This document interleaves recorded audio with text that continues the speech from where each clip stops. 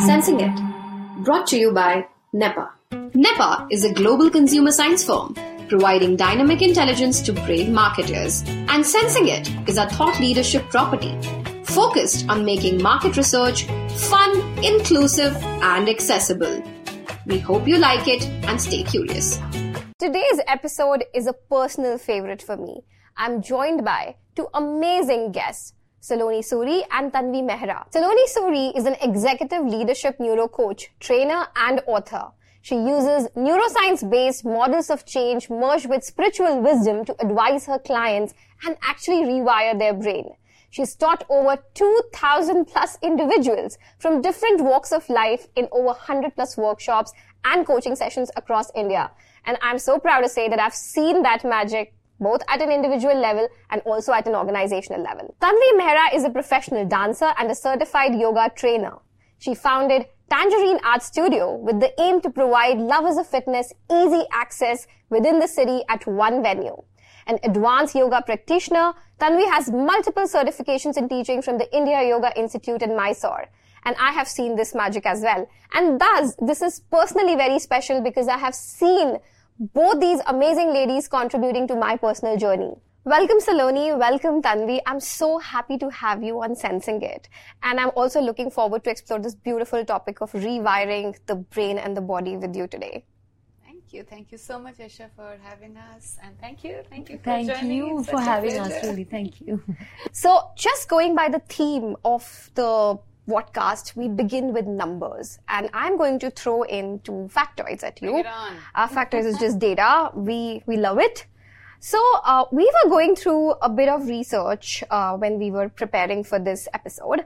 And we came across a survey that said that 90% people are very unhappy with their true personalities. And they also feel that it cannot change. And when we talk about physical health, more than 50% of people surveyed said that they included essential nutrients in their meals in some form or the other during pandemic and continued the habit. And also 51%, I still feel that's a smaller number, but 51% exercised more regularly in a week. We brought the word pandemic very quickly in our conversation, but then I think it had like those lasting effects. So going by those two numbers, I'll just begin with what are your thoughts on importance of physical, mental well-being? So I think the fact that you did bring up the pandemic, I think we have enough information that is rolling in now, which actually tells us that the last 2.5 years have played havoc with the mental well-being of a person as well as with the physical one, as you must have seen with your clients as well. And what I have particularly noticed is that the fear quotient has gone up by quite a few decibels, I would say. The kind of confidence that people had in themselves is also shaken up a bit. Yeah. And we today, I mean, whoever is listening to this podcast, every person today knows somebody who is dead. True. Right? Yeah. And death by itself is a very difficult emotional, I think it's a very difficult emotion to get your head around. Yes. Yeah. And not only does it play havoc with your mind, it plays havoc with your body. Yeah. And it just, we have something, we all often call it about, oh my God, I've had a heartbreak, right? So love is a very important emotion. And what the pandemic has done is that it has played with our mind, it's played with our heart, and there is every person today who knows somebody through whom they have experienced this kind of pain. Yeah. And it is going to take time for this generation to actually be able to overcome it, right? But is it possible?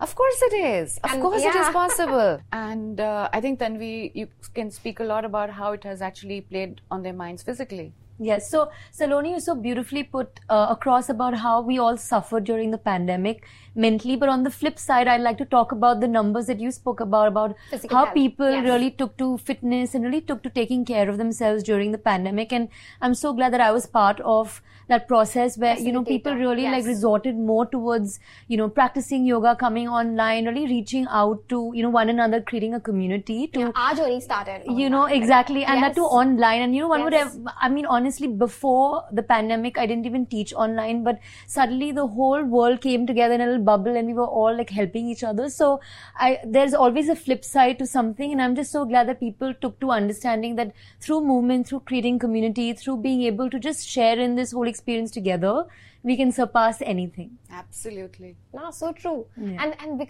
I'm just going to go back to the word rewiring again and again, because we said that it can be changed. I mean, during the pandemic, as you mentioned, Tanvi, people were going through things, but they were also tweaking their ways. They were like, okay, if things are not available physically, it's not possible. Let's do a bit of digital, and now we're in a digital world altogether. Correct. So people were tweaking things in terms of the actions that they were taking as well. And I'm going to again throw the second word beyond pandemic, neuroplasticity. Yes. A word that we have been hearing a lot, a word that I think a lot of literature is being, I think we've not really discovered, it's just at the tip of the iceberg. But this amazing quote that goes by neurons that fire together, wire together. Neurons that link Yes. together, sync together. Exactly. Yes. So what is the magic here? And we'll, try to link it with the anatomy of the body as well, because it has a direct correlation there. But if you can talk about some stories or some examples that you would have encountered where, this neuroplasticity came. Actually, before that, Saloni, can you explain for our listeners what is neuroplasticity? Absolutely. Better than me, of course. Absolutely. So, yes. So till about 25 years ago, we didn't really believe that our brain can change. Yeah. And in the year 2000, actually, Dr. Eric Kendall is the one who received a Nobel Prize in medicine for actually giving evidence that every time you learn something new, you change your brain, which means that the neural connections in your brain actually shift. So even if you are putting your hands like this and you just have a gentle movement like this, just as simple as this. If you just do something as simple as this, in order for you to be able to do this, you will have to build a new connection. Yes. Correct? Every time. We all live in a very volatile world. It is uncertain, it is complex, it's ambiguous. Just for you to be able to deal with it, change is inevitable. It's inevitable. So your brain has to be able to change in order to be able to adapt and live in this new environment. So true. And we can all do it. So till the day you die, your brain changes. Period. We have enough evidence in science that tells us this today.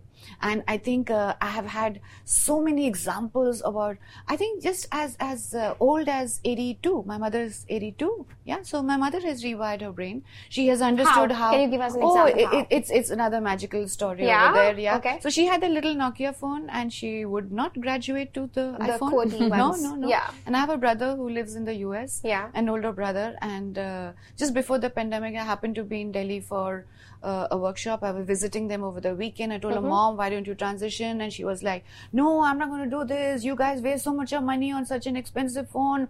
I just have to call the maid. I just have to order the groceries. I don't need the iPhone. And I was like, Mom, you can use the FaceTime and you'll be able to talk to your son, the children and all, So we used food because food has a very powerful food memory in our brain, and musical memory in our brain is indestructible. So if you use both of these elements to change your brain, the change is swifter, it's faster, and it is quick.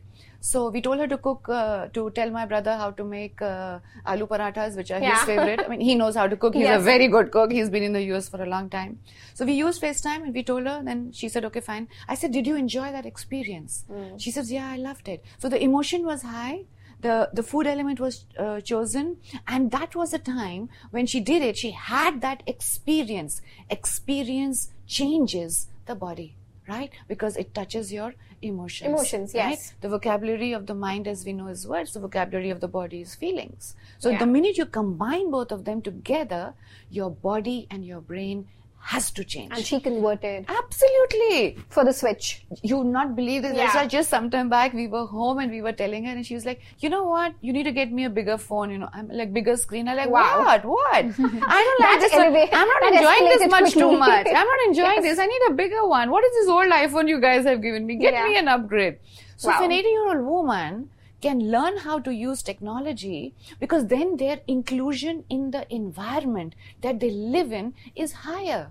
Otherwise, old people, as we know, they feel isolated. Loneliness is a real disease. It's it real, is. right? Yes. So Yeah. they're then integrating with the environment. They're understanding technology. And how awesome is that, right? Yeah, and it's just because Yeah. they took a small step Small of step. change in Small food, step, right? change in a physical behavior, and it impacted the way they were thinking. Absolutely. That's the power of like physical, mental We need chemistry. to belong. We need that feeling of belonging, being part yes. of a community that you mentioned, Tanvi, is so important. It's so important. Right? And you and I have had a session on that as I well, know. right? Yes, I very clearly remember. We spoke about how Esha as well needs to feel and belong and be part of a larger community. No, I so think why that don't you was- share about that? Yes, so yes, I can totally share. It's not the most. It's a bit overwhelming for me to share this. Give it but a then, shot.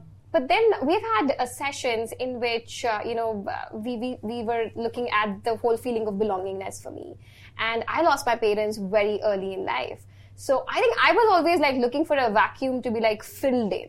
And my brain was constantly thinking about what's not there in life instead of focusing on what I had. Mm-hmm. And it was very natural for me to just be in my loop and trying to just steer and also becoming very strong on the way. It was only one time when we were discussing, I think when you mentioned an action step, like you just triggered.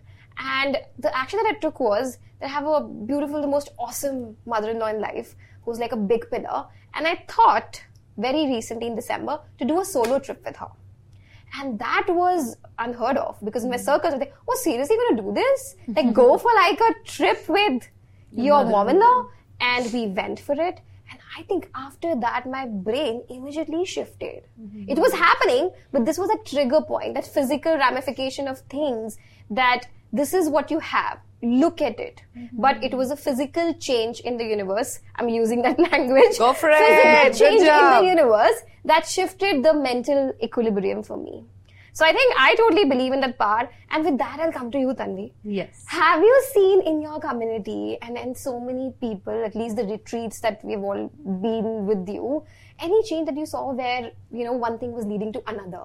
Yes. So mainly with my retreats, like as you brought my retreats up, we usually travel and we do yoga and we do different adventures and activities outdoors. So for me, I actually have a really dear student and he and his mom, they usually come for all my retreats, and his mom is close to 70 she's 70 years old. And why we're, I think, referring to people of that age group is because it's very hard to change at that age group. At least we say that, beyond 60 is very hard to change the mindset. But, age is just a number, and it's all about the willingness to want to experience and want to change. So we all went to Maldives, in fact, and this is pre-pandemic. So I'm not only referring to the pandemic, but I'm talking about neuroplasticity and just being open to experiences. And we all went for a diving retreat to Maldives, and all of us are swimmers. We like diving. Some of us got certified. So mom, who I lovingly call her, she's actually my really good student's mother and also student. Yes. She said she's not a water person. She's never, ever gone swimming. She just want to come for just,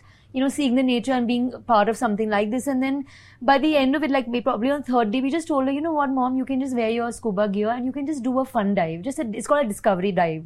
And she was like, no, and she's a very sweet, simple Gujarati lady. And she's like, no, you all go, you all have fun. And we didn't force her, but I think when she saw all of us and how overwhelmed we were with the sea, she said, you know what, let me give this a try. And the thing is, it was so amazing because nobody forced her. Nobody put a gun to her head. She just literally did it on her own. And it was such a beautiful moment because literally all of us went down. It wasn't even our dive. And we're all advanced divers, so we usually go deeper, but we said we want to be part of this experience for her.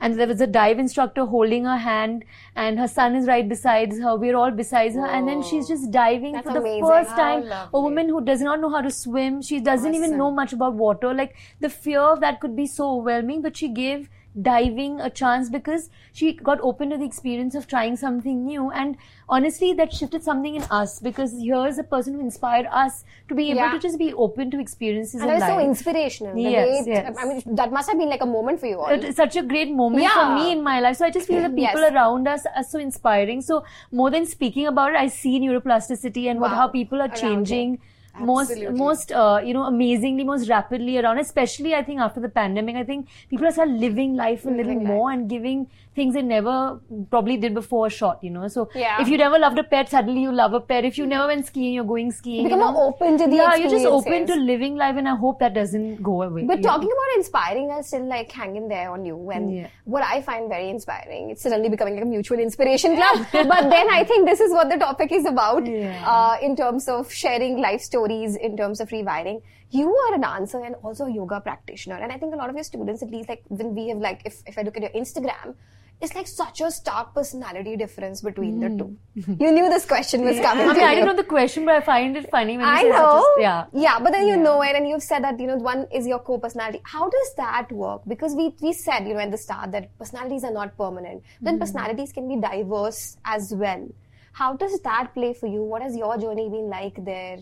So I'm going to start with saying that, for me, dance, I always say dance is my lover and yoga is my soulmate. So you need a lover and you definitely need a soulmate. So I feel like I am just kind of honestly like, I'm just fulfilling every desire that my, like innately that I want to achieve. Like with dance, I'm on a high, I'm playing a role, I'm a character, I wear my clothes, I'm someone who I'm not usually, because to be honest, if you really know me, I'm a goofy, simple, down to earth. I'm hoping that I'm down to earth. Like I should be saying this, but I'm hoping I'm down to earth and I pray that I always am. But like, that's how I really, truly am that person. And I think with dance, it really takes you into a high. And, the high is great, but the thing is, when I was dancing as I was a dancer before I was a yoga practitioner, I realized that what yoga was doing for me was giving me the much needed calmness, groundedness that dance was not giving me. Because the thing is that dance can leave you there. Because, you need family, you need practices that are grounding. And luckily I have both, a very grounding family and a most beautiful, humbling, grounding, anchoring practice. But with yoga, it just makes me feel very quiet. It makes me feel like I don't have to perform, because with dance, you're always performing. Like, for me, I always know where the camera is. It's like as a character dancer. that you are. You're always playing something like a role. Of course, there's a part of you also coming up, but then there's definitely all of that act. But with yoga, it's like, you just strip away all of that and you just really truly are who you are. And there's no expectation, there's no competition. It's just you in your own time and speed. So I feel like I love how they complement and how different they are. At the same time, how they kind of merge, because with my yoga, my dance gets better. With my dance, I'm a happier, yogi as well. It's like a give and take, and you're trying to balance off. And also this goes to show that a person who does yoga doesn't, it's not like a person who does yoga doesn't have fun or doesn't dress up or doesn't play a role. I can do anything and everything, so long as I'm truly doing it from my, from my heart and from my soul. So how does it matter, whether I'm doing this, if I'm wearing my heels and dancing, or, if I'm wearing a crop top and dancing, that's who I am. And at the same time, I can wear my oversized t-shirt, wear my loose pants and just be meditating on a bolster for like half an hour, 1 hour. So be a very different person every day. But the thing is that it's very important to just keep coming back to that point of being quiet as well. So that's why I do so much of the yoga, because our city is so crazy. And as I told you, dance also, it's a lot of fun, but it leaves me on the adrenaline is next level. But with yoga, it's an immediate, it's kind of like it's a lullaby. It kind of just makes me feel more relaxed and it puts my nervous system where it belongs. Yes. So this is why I like the both, because I get to explore two sides of my personality, which is definitely one is the excited type and one is the more, let's stay relaxed. Do you also think that one part like feeds into the other? Yes. It's sort of a and I'm not craving any of the two. If you're only in the high, then you're like, okay, I need a moment of silence. Or if you're only quiet, you're like, I need some excitement. So I feel like I have a bit of both. Understood. At Tangerine, all at Tangerine. I think that was so like a very, thank you for sharing that, so deeply. And I will switch gears a bit and try to relate the food aspect to what Tanvi said. Like she talked about the give and take between two personas, Saloni. And I think that creativity sometimes inspires the brain to do those shifts, and we're always searching for something new. So what is this thing? Is there like a fodder that we have to like feed to our brains to really get into that jacket of, tweaking our path in the universe? What do you have to weigh in on what she said? So your question was about food and how food plays such an important role in our physical as well as our mental well-being. Yes. So our relationship with food has to be really good. And what I have seen is that it's usually set up in our childhood, and there are very important 4 F's that we have to always be mindful of, and food is one of them. We have to have freedom from fortune. 4Fs. Yeah. Never pursue fortune. It'll come to you. Yeah. Don't ever worry about fame. It'll come to you. Yeah. Number 3, your relationship with food is important, and the fear. These are the 4 Fs that I believe we must have freedom from. Yeah. And if your relationship with food is good, and automatically your metabolism is usually high. So your mental chatter defines your relationship with food. And if this is the amount of food I think all of us need, we know that this is the size of your stomach. And that's all that you need, right? And you're going to be good. And if exercise is an important part of your life, yoga, meditation is an important part of your life, you're in a good space. Oh, right? You're so right. And I think that, if we were to bring in, I would love to bring in the acronym, the root cause analysis. The reason for you being late on a day could clearly be the salad you had or the paneer tikka you had a day prior, right? It's so related in terms of what you're going to be, how your energy levels are going to be, and I think the 4 Fs that you summed up with. Going to you, Tanvi, in your practice of work, has there been an instance where food actually became a very, very important piece or cusp of physical well-being? For me, so I've had a very strange relationship with food. So, as Saloni was rightfully saying that you have to have a good relationship, but I would say for developing a good relationship for anyone or anything, you need to spend a lot of time, and you have to spend a lot of time getting to know what exactly works for you and get to sit with that situation, thing, person, experience. So with food all along, when it comes to diets and not eating and this and that, I've done all of that. But at age 35 now, I just feel like I've done enough of that. And now what I do is I eat as I please, which means to say I'm not going to eat stuff that is not good for me. But if I want to have a pizza, I'll have a pizza. Yeah. Often people say, are you vegan? I love vegan food, but I'm not vegan. So I don't have any allergies, or I don't have any intolerances. So I don't, stop myself from having anything. I am vegetarian by far. And I just feel like always listen to your body after you eat something.